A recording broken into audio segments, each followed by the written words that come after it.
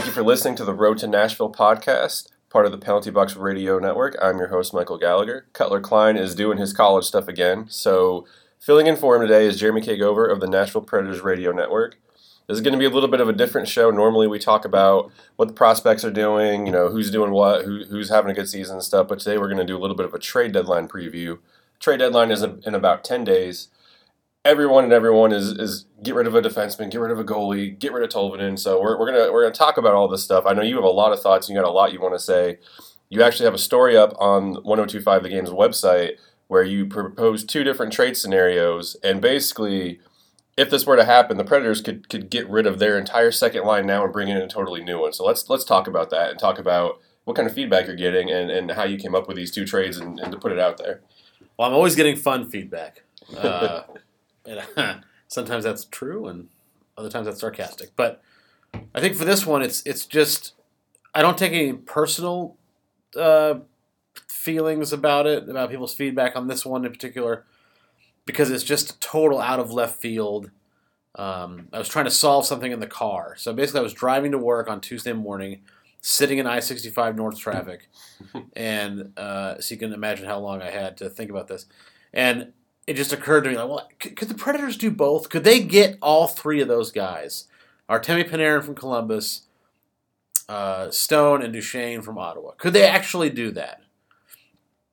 And within about 3 or 4 seconds, I was like, no, they cannot do that, because they would need first-round pick for both, and right? Because there's no way. But then I was like, well, wait a minute. What if they got creative? What if they got creative? Poyle has been creative enough before. This is the guy who unloaded Matt Hendricks and 3.5 years more of his contract at like $2 million, whatever the number was, some ridiculous number, to the Edmonton Oilers for what they thought was going to be a Band-Aid for Pekka Rinne when he went down with his injury a few years ago for Devan Dubnyk. Now, Devan Dubnyk, we all know, went to Minnesota eventually and played really well. But while in Nashville he didn't play well, while he went to Minnesota he didn't play well. Or Montreal that same year didn't do well.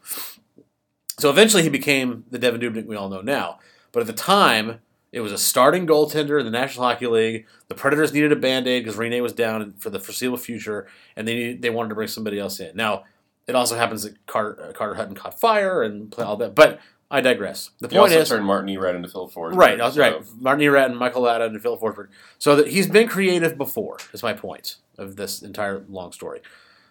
So I started thinking and dissecting it, and what I came up with after about 45 minutes of thought was, which I won't bore you with, was Ottawa needs warm bodies and to get to the salary cap floor next year. Okay. So the Preds can help them with that. Yeah, the Preds can help them with that.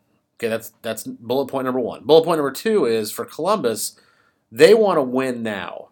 Now, they're not going to win the cup, I don't think, unless they keep Bobrovsky in net. But Bobrovsky and Panarin are both pending unrestricted free agents. They don't want to let them walk for nothing. But at the same time, their franchise in 19 years has never been out of the first round. Ever.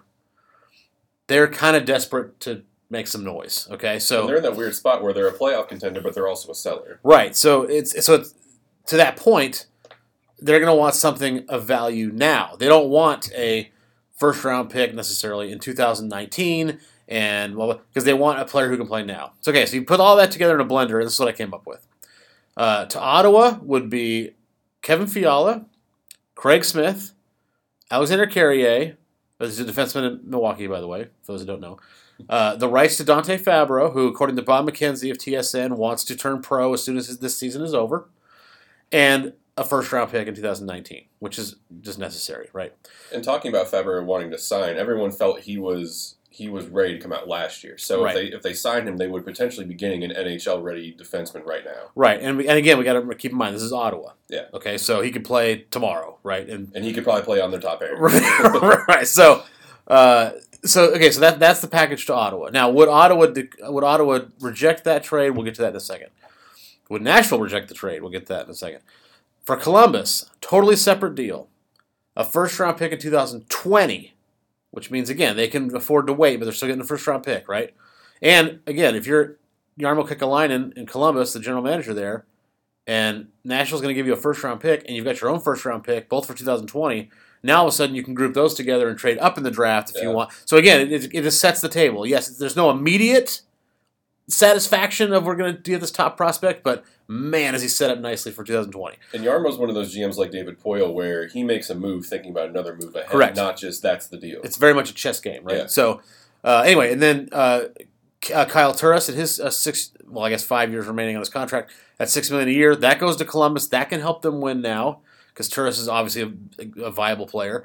And then Eeli Tolvanen would be, of course, the blue chip prospect that goes to Columbus.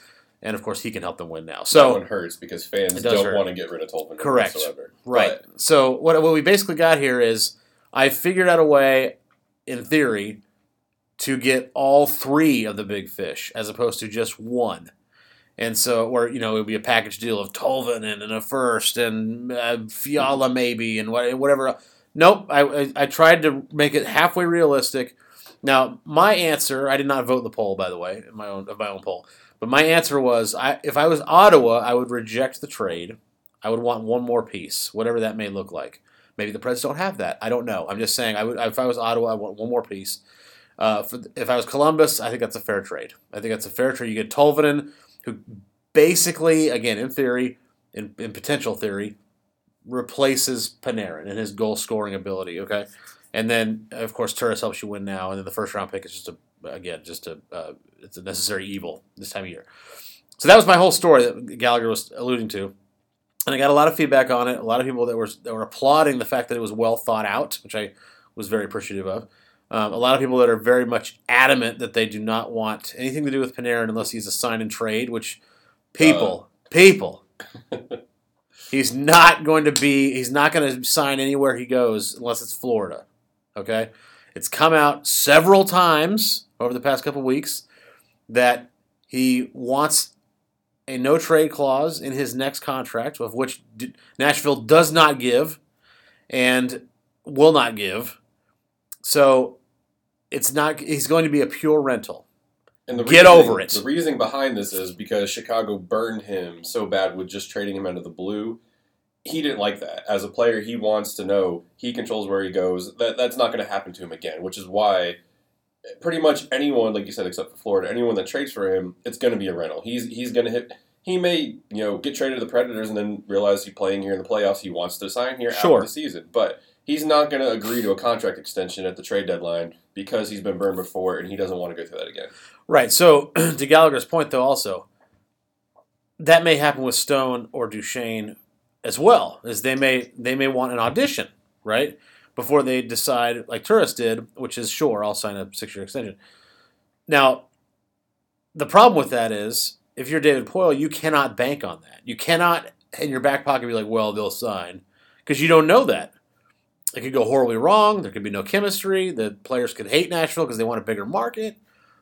Some guys like the glitz and glamour of New York and L.A. and they could be taped in a cab and stuff. Yeah. I mean, they're just everybody's different. So the sign and trade, while ideal for the team and for the fan base, may not be ideal for the player, and that like it was for Turris. And so I think we have to keep that in mind. So anyway, I really tried to work all that out, and I really tried to I tried to not do the bonehead move, for lack of a profanity word there, that would send Turris back to Ottawa. Remember, nobody has a no trade, right? So technically, if Poyle wanted to get a deal done for Stone or Duchesne or both, he could send Turris back to Ottawa, the place that he didn't want to be at, and they didn't want to sign him anyway. So he could do that, and they would just be stuck with each other. But I feel like he has a lot more integrity than to do that, unless he absolutely has to. I'm certainly not saying it's 100%. He wouldn't do that. I mean, obviously, if he can improve his team, and that's the only way he can do it. Then okay, that's what the no inclusion of a no trade clause means, is that he has the ultimate control. But unless you're Victor Stahlberg, David Poyle is pretty fair to you. Right. So I just think that finding another home for Turris would do the trick. And I think in this case, it's Columbus because of everything they need and the situation they're in right now. And the two trades that you propose, both of them are fair to both teams, which rarely ever does that happen. The PK for Shea Weber trade, you could say that. Johansson for Seth Jones is probably the... But those are straight up hockey trades, right? Yes. They're not a future asset-based trade. And this is a different animal because we're right in the wheelhouse of the trade deadline. And, Ottawa needs future assets. That's what they need. And so And Columbus doesn't necessarily need that. Yeah. So I really tried to work all that out and put it all together. And David Poyle is known as the king of fleecing other GMs on a trade. And that's ultimately that's what you want to do as a GM. You want to win the trade. You don't want it to be even. You want people to look at that trade and say, yes, Nashville absolutely won that trade. So yeah, you want to get as much as you possibly can for your team. If it works out for the other team, great. Seth Jones is a franchise defenseman in Columbus, and that's wonderful. But the Predators needed a top-line center, and they got that in Ryan Johansson. So going back to that, if the two trades you had, hypothetically, this is all this is for. It's for fun to think what could be, what could happen. Yeah. If they both work out, you look at Nashville. One second. Just I want to stress real quick. The reason this came up is because I thought there was no way in Hades they could pull all three. No inside information from us. Right. This is just us speculating. Like, hey, if they get one, it's a miracle, right? Yeah. That kind of mentality. And then here I was, again, bored in traffic, and I came up with how they could get all three. Within reason now. Obviously, I don't think they can really do that. I'm just saying that one of the things we're forgetting is that if the Predators acquire all three, that means Winnipeg does not get any of the three. Yes. And therefore, they do not improve. And Winnipeg ultimately drives whatever these decisions David Poyle makes because Winnipeg is going to be who he's got to get through the playoffs. If both of these trades happen, then you look at getting rid of your second line of Turris, Fiala, and Smith and bringing in a second line of Duchesne, Stone, and Panarin. You couple that with the Jofa line. We talked about this a little bit the other day. I don't think Winnipeg can compete with that top six. Right the top six in that. Now, here's what I will say. Line A, win on fire. That's a strong win. Win on fire is better than anything sniper-wise that the Predators have in that six. That being said, from front to bottom, all-around play, Nashville's top six in that, if that scenario were to ever come true, which again, it's a Hail Mary, right? No way. But still, if it were ever to come true, I think Nashville's top six would be the best in the league. Oh, yeah, for sure. And you mentioned Line A.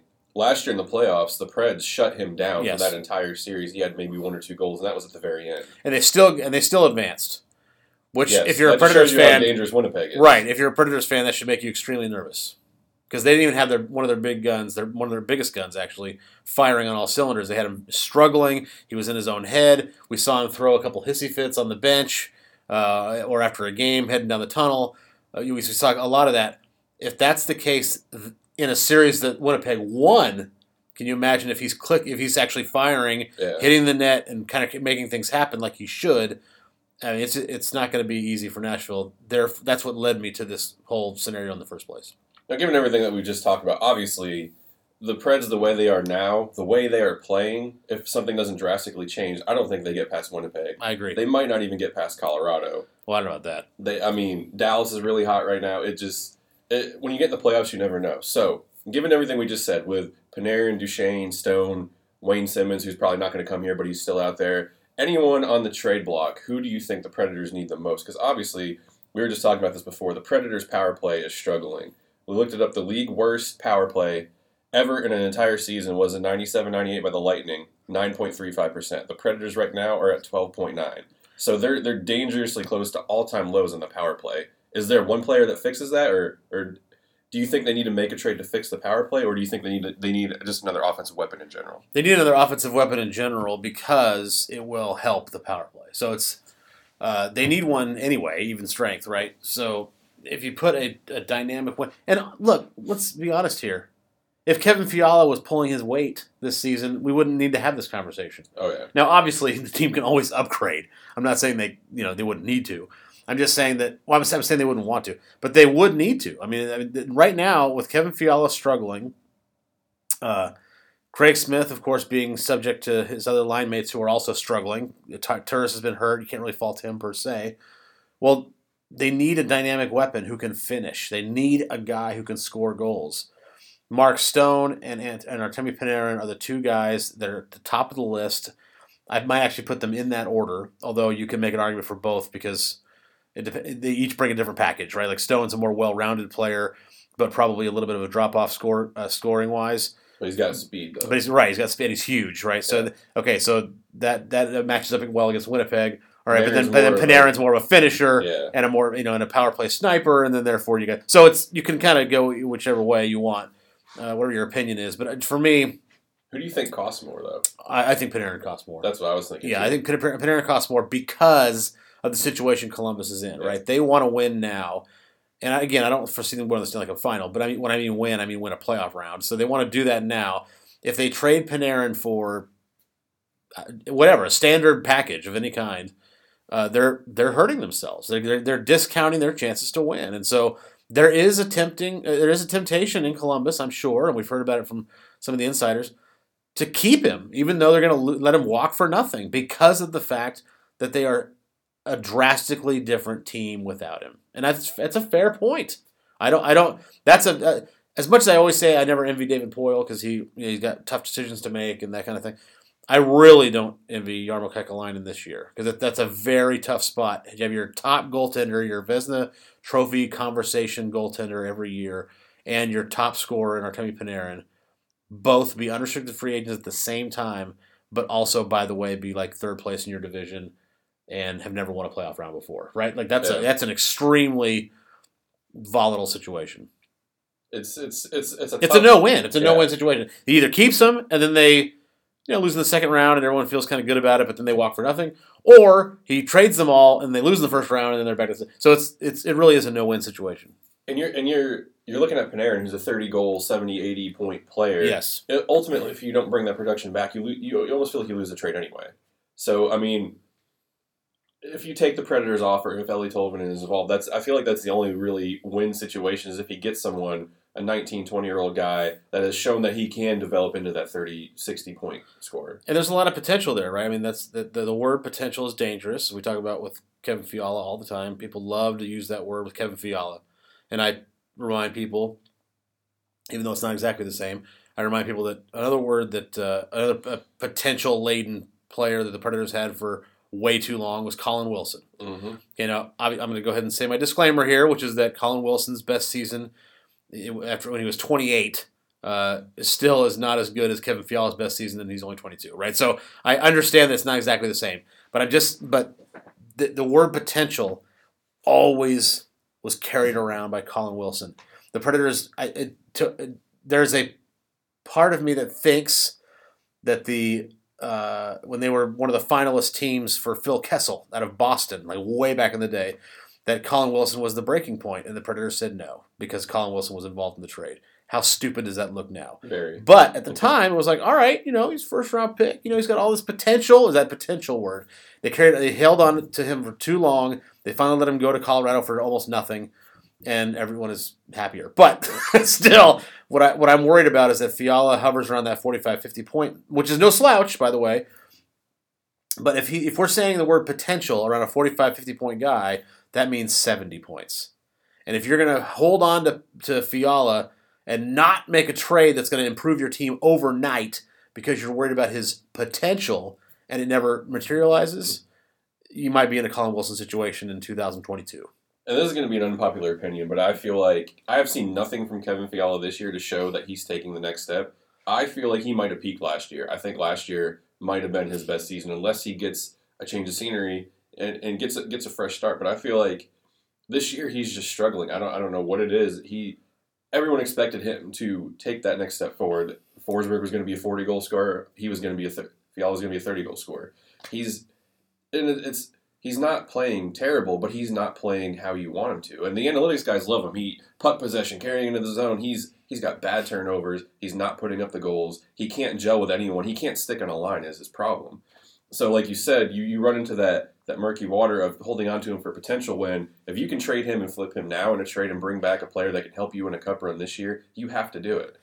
I completely agree. And it's not a Fiala hate thing. I would love to see Fiala if it truly is a slump, like you just said, if it's truly like just this kind of weird thing, like if he didn't peak last year, but it's kind of like that's more of what he is last year's stats, and this year he just hasn't got off the ground. I would love to see him come back next year and be like, absolutely. Oh, okay, great. 55, 60-point guy. That's great. Like you found your spot, now we know what he is, all that stuff.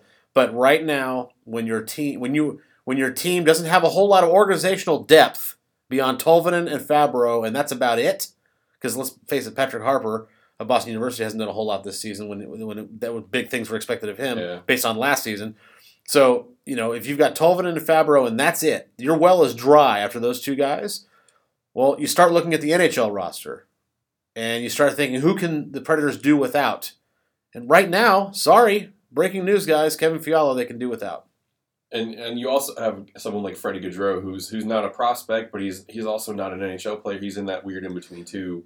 He could be a throw-in on any of these deals. Yeah. Remember what I said Ottawa would probably, in my opinion, Ottawa would reject that trade that I proposed. He might be the. He might throw him in. Okay, now there's another NHL player because he can play in the NHL right now, just not on a team as talented as Nashville, right? Well, then guess what? Ottawa fits the bill for that. So maybe throw Gaudreau in, and it looks like a lot on paper. There's a lot of names for two guys down there, but that's a possibility too as well. Just find him a new home. And another thing that people don't really want to talk about, and it's nothing against Kyle Turris. He's not working out as the number 2 center in Nashville. Right, and you can't fault the guy for being hurt. Okay, Yeah. The guy had a walking boot on for, I don't know, a month and a half. I'm ballparking that. But he had a walking boot on. Well, guess what? It means he can't skate. Mm-hmm. So therefore, he's not in shape right now. You have to hope that means fresh legs come April, okay? And then he finds his groove again, and it's a completely opposite experience from last year's playoff run that he had, which was disappointing after a really good regular season. So there's nothing against Turris on this. It's just that, okay, is that contract going to start looking bad? 5 years left on it, $6 million a year. Do the Predators want to unload that now while they can? Because if next year he's having some serious injury trouble again, now you start thinking, oh boy, like, is he just injury prone? I mean, there's a lot that goes into that. You're not giving away garbage here. Turris is a guy that Columbus can use right now in my scenario. He could be a top 6 forward. Yeah, absolutely. absolutely He stays could. Healthy. And he provides center depth with them. Alex Venberg is not doing anything for them after a really good season a couple years ago, 50 points. Well, they're like, well, he's not doing it. Well, guess what? Now you've just immediately upgraded Alexander Venberg. So he can help them if we're just using Columbus as an example. So there's nothing against Turris. I'm not against him at all. I thought he was a great piece when they acquired him. That was awesome. The issue is just it's starting to look like, is this going to be a bad contract? And if you start to have those thoughts and conversations, you might need to use him in a piece to kind of rid yourself of that headache. And it's not even anything where like you're looking to get rid of him, but like you said, their prospect depth outside of Fabro and Tolvanen is so bad, you have to give up a roster player of Turris' caliber to get anything back in a trade because Emil Petrushon was probably their third best prospect, him and Frederick Allard, and you get rid of him for 2 depth players in Milwaukee. So, I mean, you're not really dealing from a well of really deep talent or anything, but you look at that and you have to compensate for that somehow in trades, and Turris is one of those guys that just becomes a victim of it if that were to happen. And you'll notice I did not put Allard in any of the trade scenarios, and that's because I like him too much. I think he's an under the radar solid prospect, right? I mean, he could play on their third pairing, Nashville's third pairing. Depending on what they do with Yannick Weber, because I could see them bringing back Weber for one more year, I guess. He's one of those guys that could develop into another Mattias Ekholm. Yeah. I mean, but his leadership qualities are ridiculous. He really left an impression on me in his draft year. I believe it was in Buffalo. Don't quote me on that. But I asked him, when he got drafted, something about did you expect to go at this time, right? Were you too early? Were you too late? Like, how did you kind of view it? And he said, and I'm paraphrasing, but he said something to the effect of, in a really great French accent, by the way. He said, "I'm just happy Nashville picked me. I'm going to make sure they don't regret it." And I was like, "Oh, I see you!" Like, it was just like this really. I was like, "Oh, I like this guy." Yeah. So so yes, there's a bit of a personal moment there that I don't want to see him go, but at the same time, he is stepping up and being one of their best defensemen this season, Milwaukee's best defenseman. And so I think, and because his name isn't really out there and floated very much, I think he could maybe take the place of Fabro on that list of top defensive prospects if they were to jettison Fabro, who has a lot more buzz around him, by the way. And kudos to the Admirals, the Predators, David Poile, because he's a really well-kept secret. He's a really good defenseman. Yes. Watching him in development camp and then in rookie camp, what impressed me from last year to this year is his shot. His shot has gotten drastically better in 1 year. He's more accurate with it. He gets it on the net more often than he did last year, and you feel like he's really coming into his own as an offensive defenseman this year. He would be their top defenseman in Milwaukee right now, without question, if they hadn't assigned free agent Matt Donovan in the offseason. And Alex Carrier has a little bit more hype, so they're pushing. And Carrier's played in the NHL. Yeah, they're pushing Carrier as the top defenseman. Him and Matt Donovan have played really well together. Yeah, and by the way, Carrier, for those who don't remember, he played one game. I believe it was in Vancouver last year or maybe the year before. I can't remember which one, but He played one game in the NHL level, and he was I think he was an even rating. He was not a liability in like a 1-0 loss. Yeah. And so it's his first NHL game. He probably shouldn't even have been there, but it was an emergency situation, and he did fine. and he did fine. Yeah. So that's what I mean when I put him in there into the trade scenarios. I'm thinking, okay, look, he's one of their top end defensive prospects. He's played in the NHL. Yes, it's 21. one game, but he's still 21. But he's still played in the NHL, and he was not a liability in his first ever game. And remember, that's a Vancouver team. That's not this year's Vancouver team. That's a Vancouver team with the Sedins. So if he can not be a liability in his first ever game, that's pretty impressive, and that's why I'm kind of banking on him being a trade piece. And something else I feel is worth talking about, because it's really interesting that everyone in Nashville freaks out anytime you mention Dante Fabro. And then Bob McKenzie on the TSN Insiders said that he was told Dante Fabro wants to turn pro after his season at Boston University ends this year. Right. That's an interesting dynamic because everyone, I know all of us have been talking about it, we felt like he was going to end up leaving next year because there's just no room for him on the top four, and he might not want to develop there. But now we're hearing he wants to sign with Nashville. That kind of changes everything. We know how much David Poile loves defensemen. If he thinks in his mind Dante Fabro is signing here, do we think that he holds on to Fabro and is more likely to trade Tolvanen then? That's a great question. I haven't thought about it like that. I thought about it like this. Let me give you my history of Fabro. So I was one of the few people who would constantly say, we don't know that Fabro is not going to sign here. And everyone's looking through the Jimmy Vesey lens, the recent history of Jimmy Vesey not signing after going through Harvard and then going to the New York Rangers, of course, and everybody being pissed off about that. So everyone thought, okay, well, Fabro hasn't signed yet. What are they going to do? They got it's another Vesey. I can't tell you how many times I saw that on Twitter. He's another Vesey. No, he's not. You have one conversation with this kid, he's not Jimmy Vesey. Right. So Fabro. And we gave and Gallagher and I actually sat here on this very podcast, I believe, right at the beginning of the season, reinforcing and trying to force people's memory that Boston University had a shot at a national championship this year. They still do. Right. So why would you leave unless you wanted to be a pro so badly? If you are fine with it and you're comfortable with your college, and you love the college experience, and you have a chance for a national championship, why would you turn pro and play in the AHL for however long? So I don't fault him at all for going back to school. So that being said, it is big that Fabro, because he was a throw-in any of my scenarios for a while, because I'm like, well, look, the Preds can rid themselves of that headache in case he doesn't sign, and then but he didn't have a whole lot of value because again, he could easily his rights could be traded, and he could just say I'm not going to sign, and then he goes to the free agent, and then a team has missed out on their blue chip prospect. But now that McKenzie has come out and said on several occasions, by the way, on Insiders, that he is looking to turn pro as soon as the season's over, that changes everything. Now Poile has a blue chip prospect on defense that he can then dangle if, say, Ottawa would like to build like another Seth Jones in Columbus. If they want to build around a possible franchise defenseman, now you've got Fabro. If they say, no, we really want a sniper, now he's got Tolvanen, right? So it gives him options, whereas before it was probably not a throw-in, but it was probably he may not sign anyway, so let's go ahead and get rid of him. Now it's he's a true trade chip. And I think that's very exciting if you're a Predators fan. And you look at Fabro, he's taken another step forward in his development this year as opposed to last year. He was named co-captain of BU, and he's which is no small honor, by the way. Yeah, I mean they're a talented team and a storied program, and he's their second leading scorer as a defenseman. He's got 23 points in 27 games. He's almost a point per game player on a national championship contending team in the NCAA, and he's outscoring guys like Shane Bowers and Bobo Carpenter and Patrick Harper.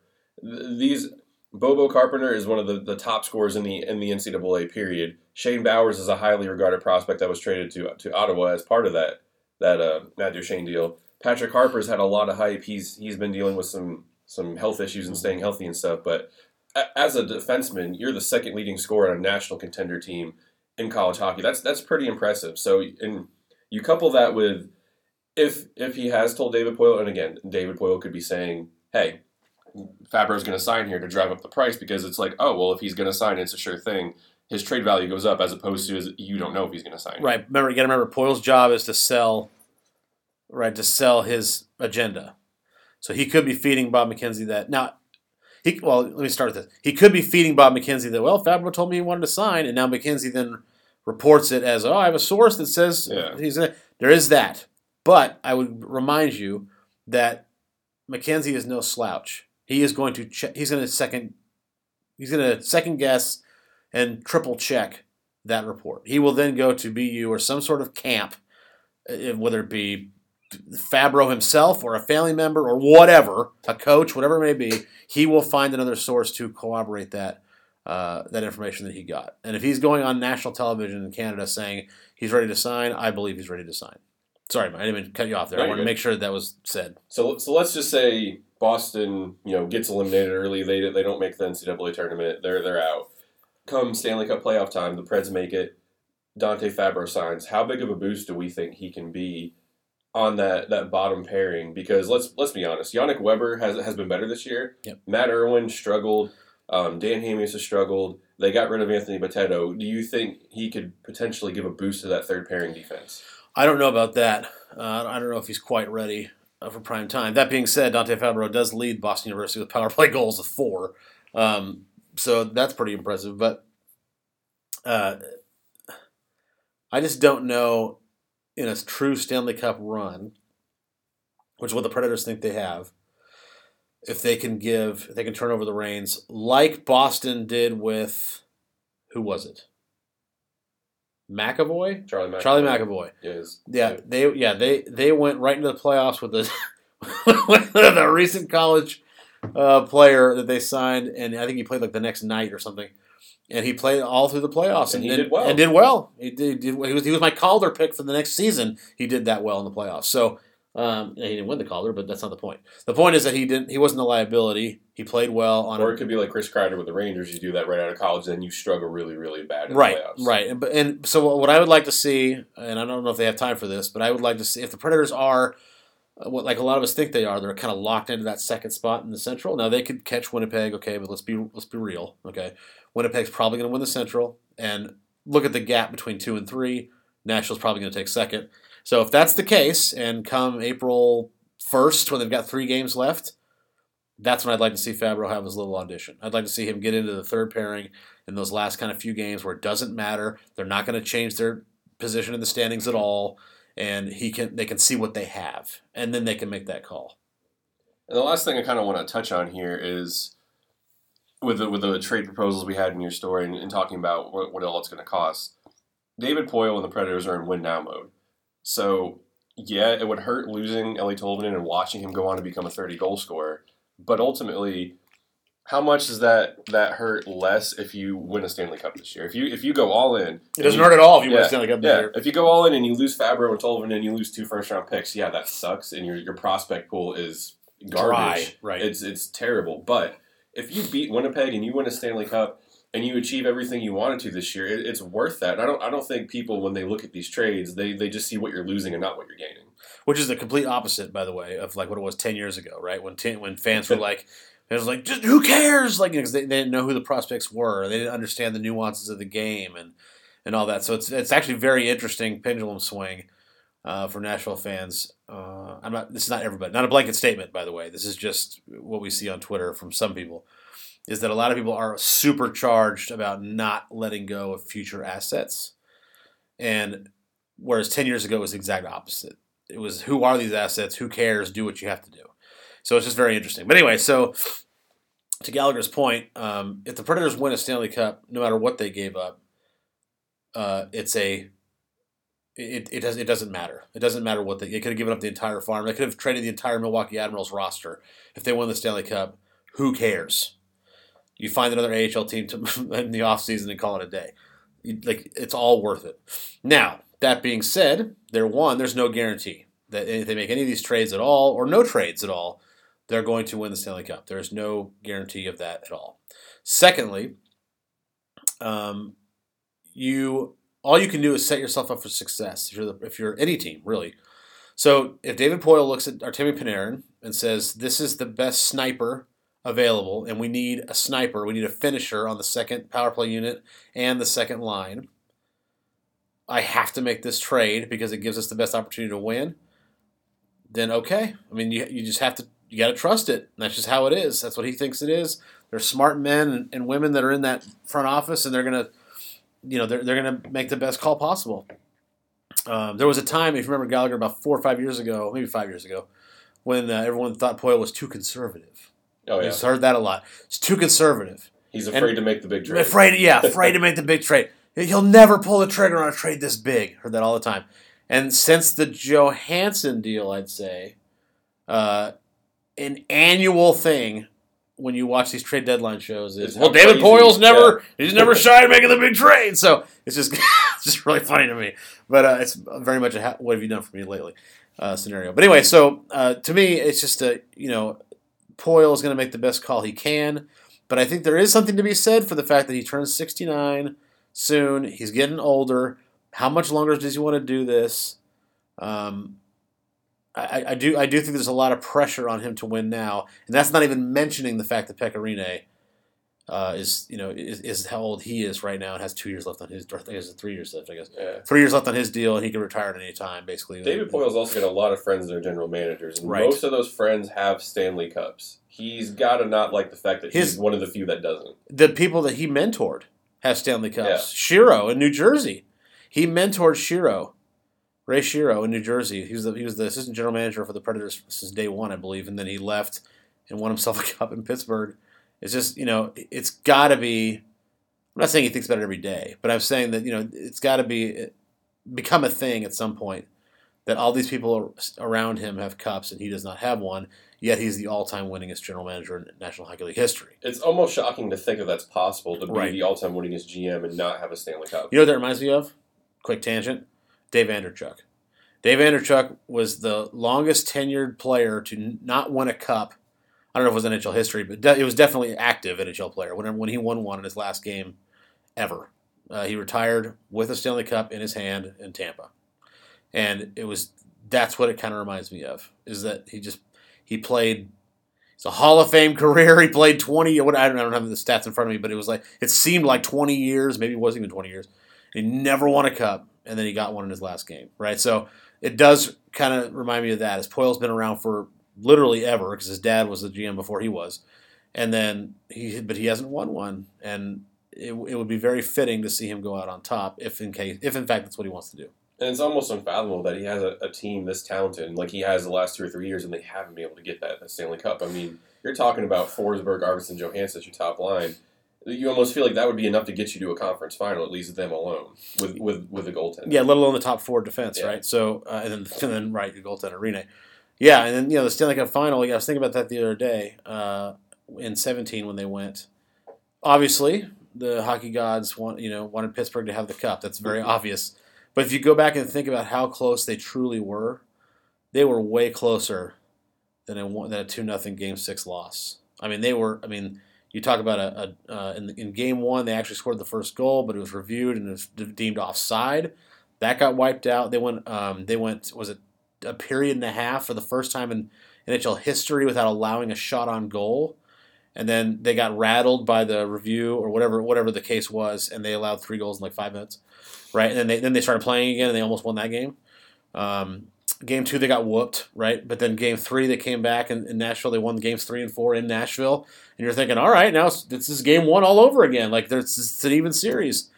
And then in Game 6, Colton Sissons scores first, but it's waved off because it was a quick whistle. I mean, there's so many examples. And remember, Patrick Hornqvist scored with like a minute left to make it 1-0, and then they got the empty netter that didn't mean anything to make it 2-0. And doing all that without Ryan Johansson and Kevin. Right, and Ryan Johansson, So if they played, I feel like the Predators would have won. I agree. I totally agree. And I felt that at the time as well.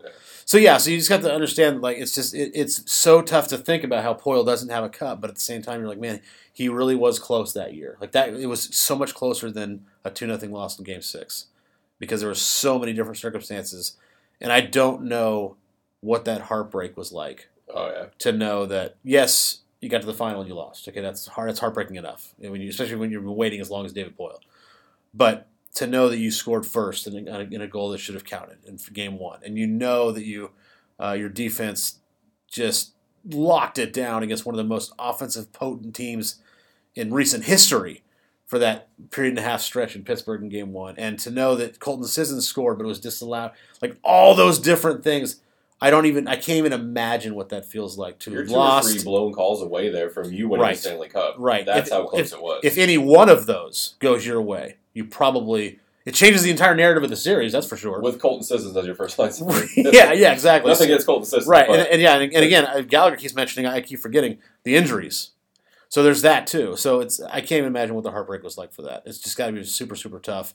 And I do hope, whether Gallagher and I are still around to cover it or not, I do hope he wins a cup someday because he deserves it. Oh yeah, he's just a great human being, and he's one of those people as journalists where we try to be as unbiased as we can be, but ultimately anyone will root for David Poile just because of how his career has played out and how much he gives back to the sport of hockey in general. I agree. He's a USA Hockey Hall of Famer.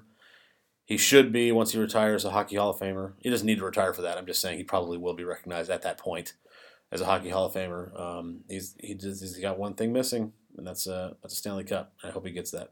And last thing here, real quick, 10 days away from the trade deadline, when February 25th comes, do we think the Predators pull someone into the fold here? And if so, if you had to venture a guess, who do you think, if they got one person, you think it would be?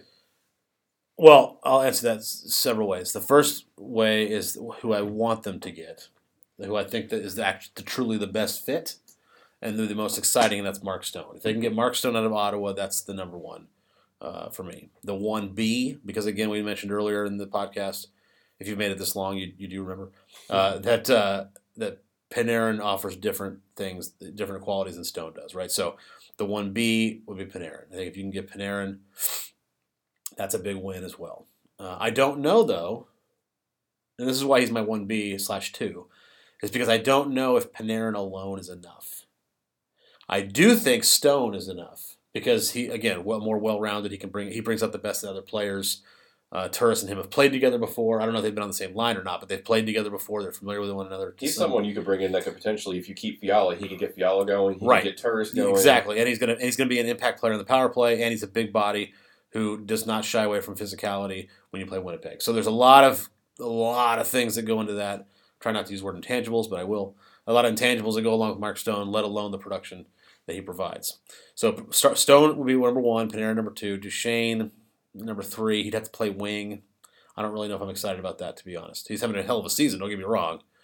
But he never excited me in Colorado either. When Colorado came, there were all these rumblings about how Duchesne's available and Landeskog's available. I was the only one in the Preds media that I can remember that consistently said, screw Duchesne, go get Landeskog. Think of Landeskog and Forsberg together. Holy criminy. Now, that was before the Jofalang was a thing. Yeah. Right, but I'm just saying, it was just dreams of Landeskog and Forsberg was amazing. And of course, Landeskog's blowing it up, right?